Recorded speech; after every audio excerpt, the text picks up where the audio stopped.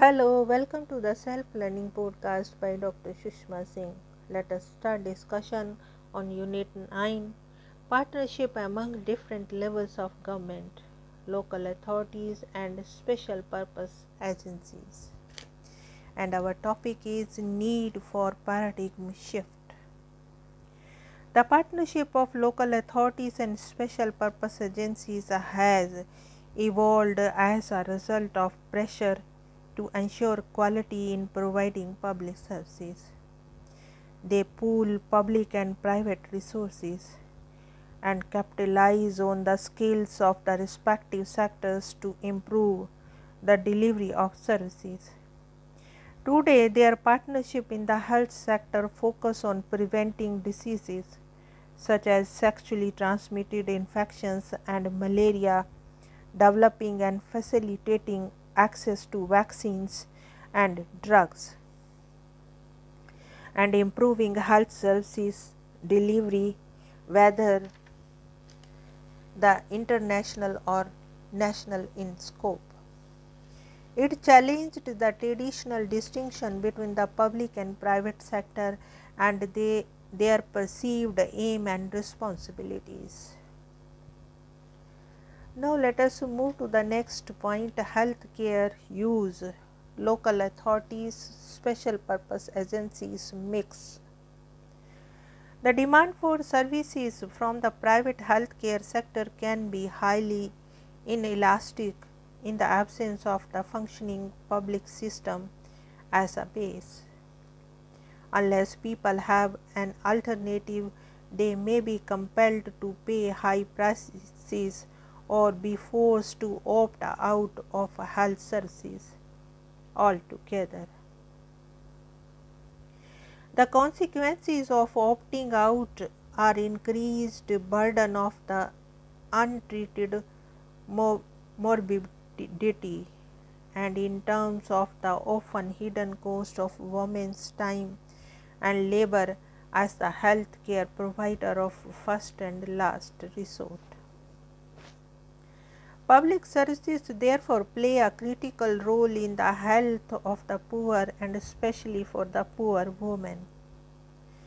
A well-functioning public health system not only assures effective services to those at the lower ends of the socio-economic hierarchy, but can also set ceiling for prices and a norm for quality in the private sector.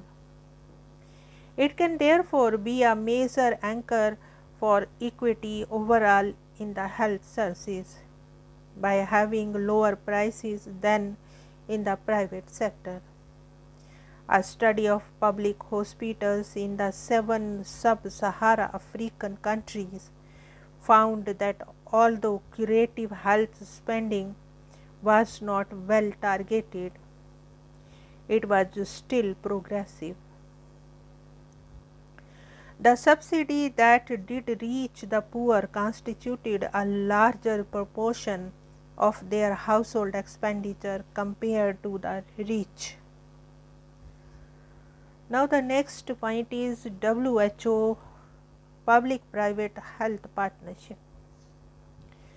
In 1993, the World Health Assembly called on WHO to mobilize and encourage the support of all partners in health development, including non-government organizations and institutions in the private sector, in the implementation of national strategies for health for all.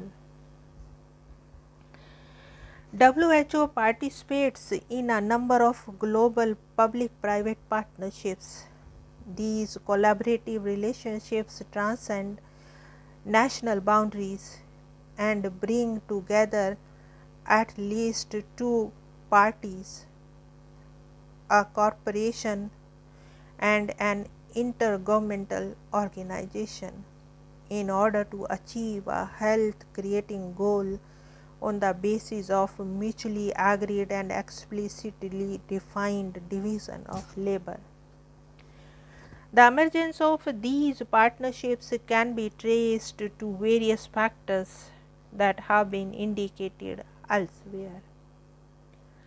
Now let us move to the next point: partnership among local authorities and special purpose agencies in telecom sector. Partnership among local authorities and special purpose agencies in telecom can be unambiguously called enabling apparatuses. This often confused with privatization,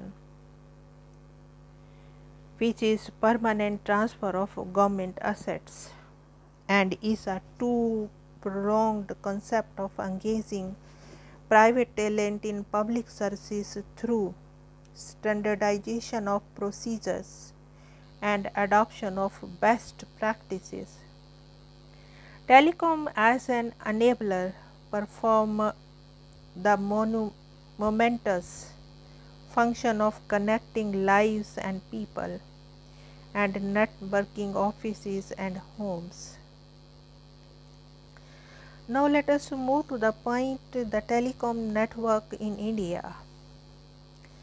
The telecommunication network in India is one of the largest in the world, providing wide-ranging services such as basic cellular, internet, radio paging, VSAT, etc. Telecom is one of the fastest growing sector of the economy, growing at an average of more than 20% over the last 4 years. The Indian telecommunication sector has undergone a major process of transformation because of significant policy reforms during the recent years. The new National Telecom Policy 1999 NTP 99 focused on creating an ideal environment for investment, establishing communication infrastructure by leveraging technological development and providing affordable telecom services to all.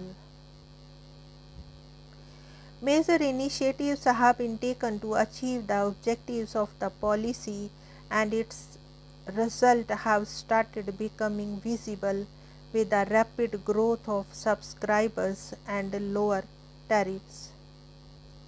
In order to speed up the development of the telecom sector, all telecom services have been opened up to private sector participation. Unrestricted entry is allowed in the basic services, national and international long distance service, in global mobile personal communication by satellite service, VSAT, and public mobile radio trunked service. India is among the top 10 countries in the world in terms of its telecommunications network. The country has an investment potential estimated at 37 billion US dollar by 2005 and 69 billion US dollar by 2010.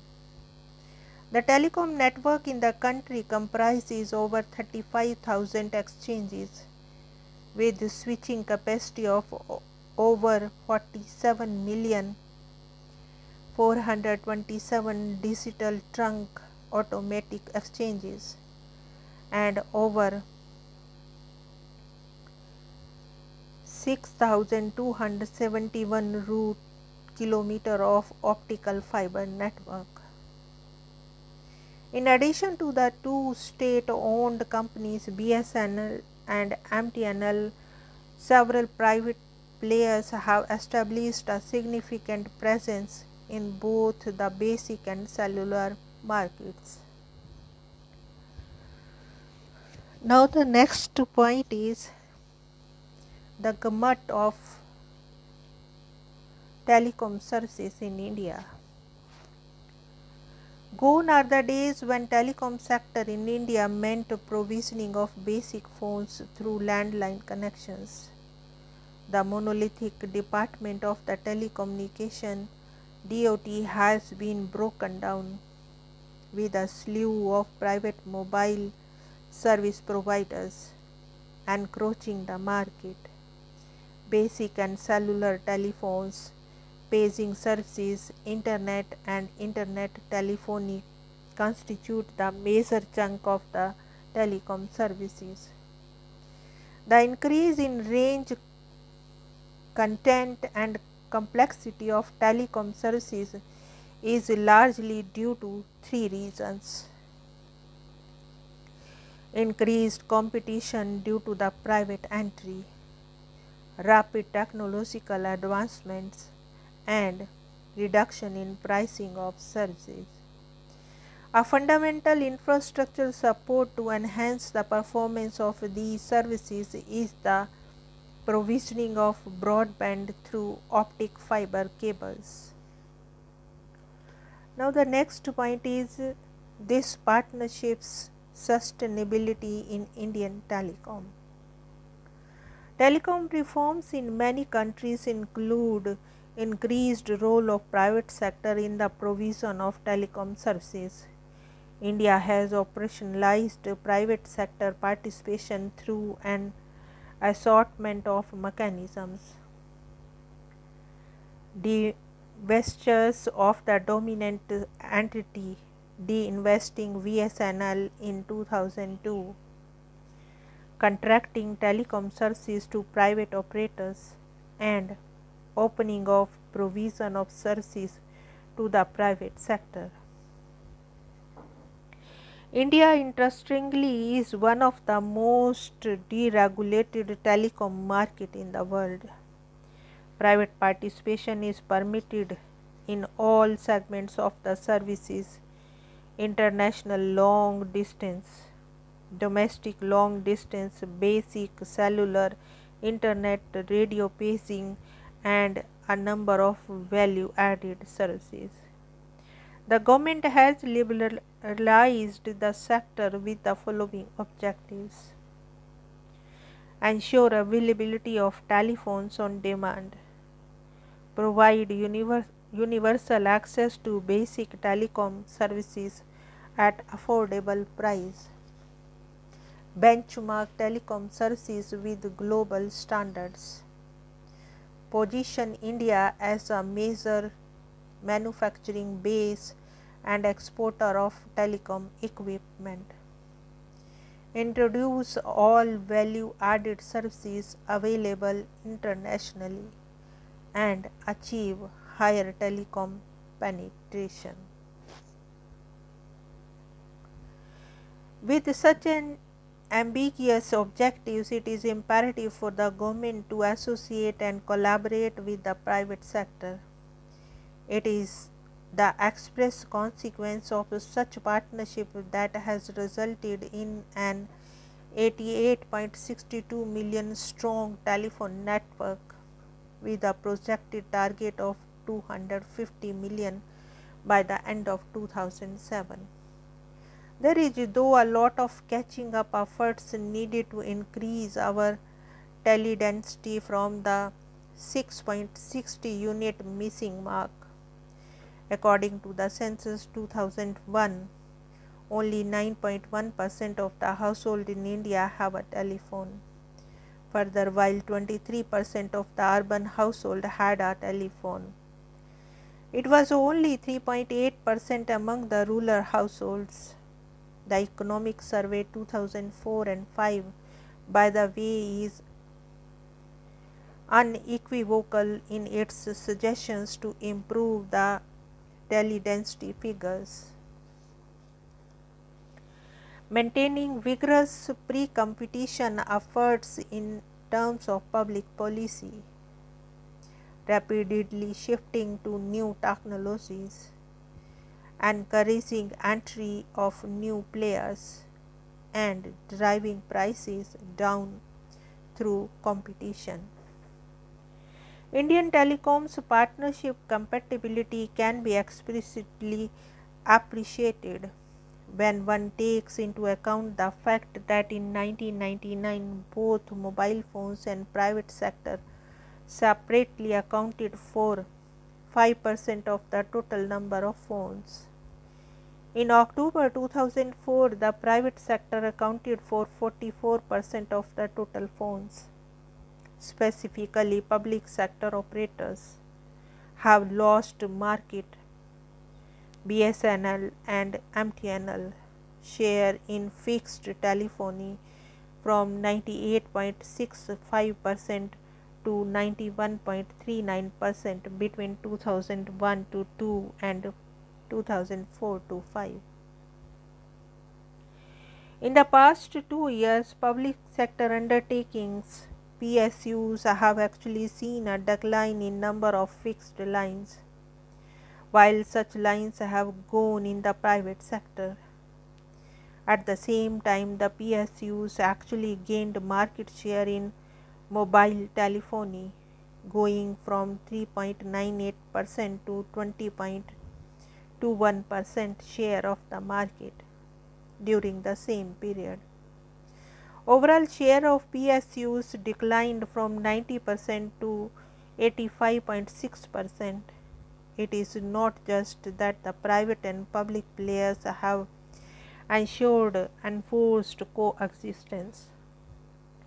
It is the intensification of the synergetic stance of the telecom sector that seeks a strong belief in partnership between the public and private segments. Now let us wind up the session and take rest. Thank you very much for engaging yourself with the self-learning podcast.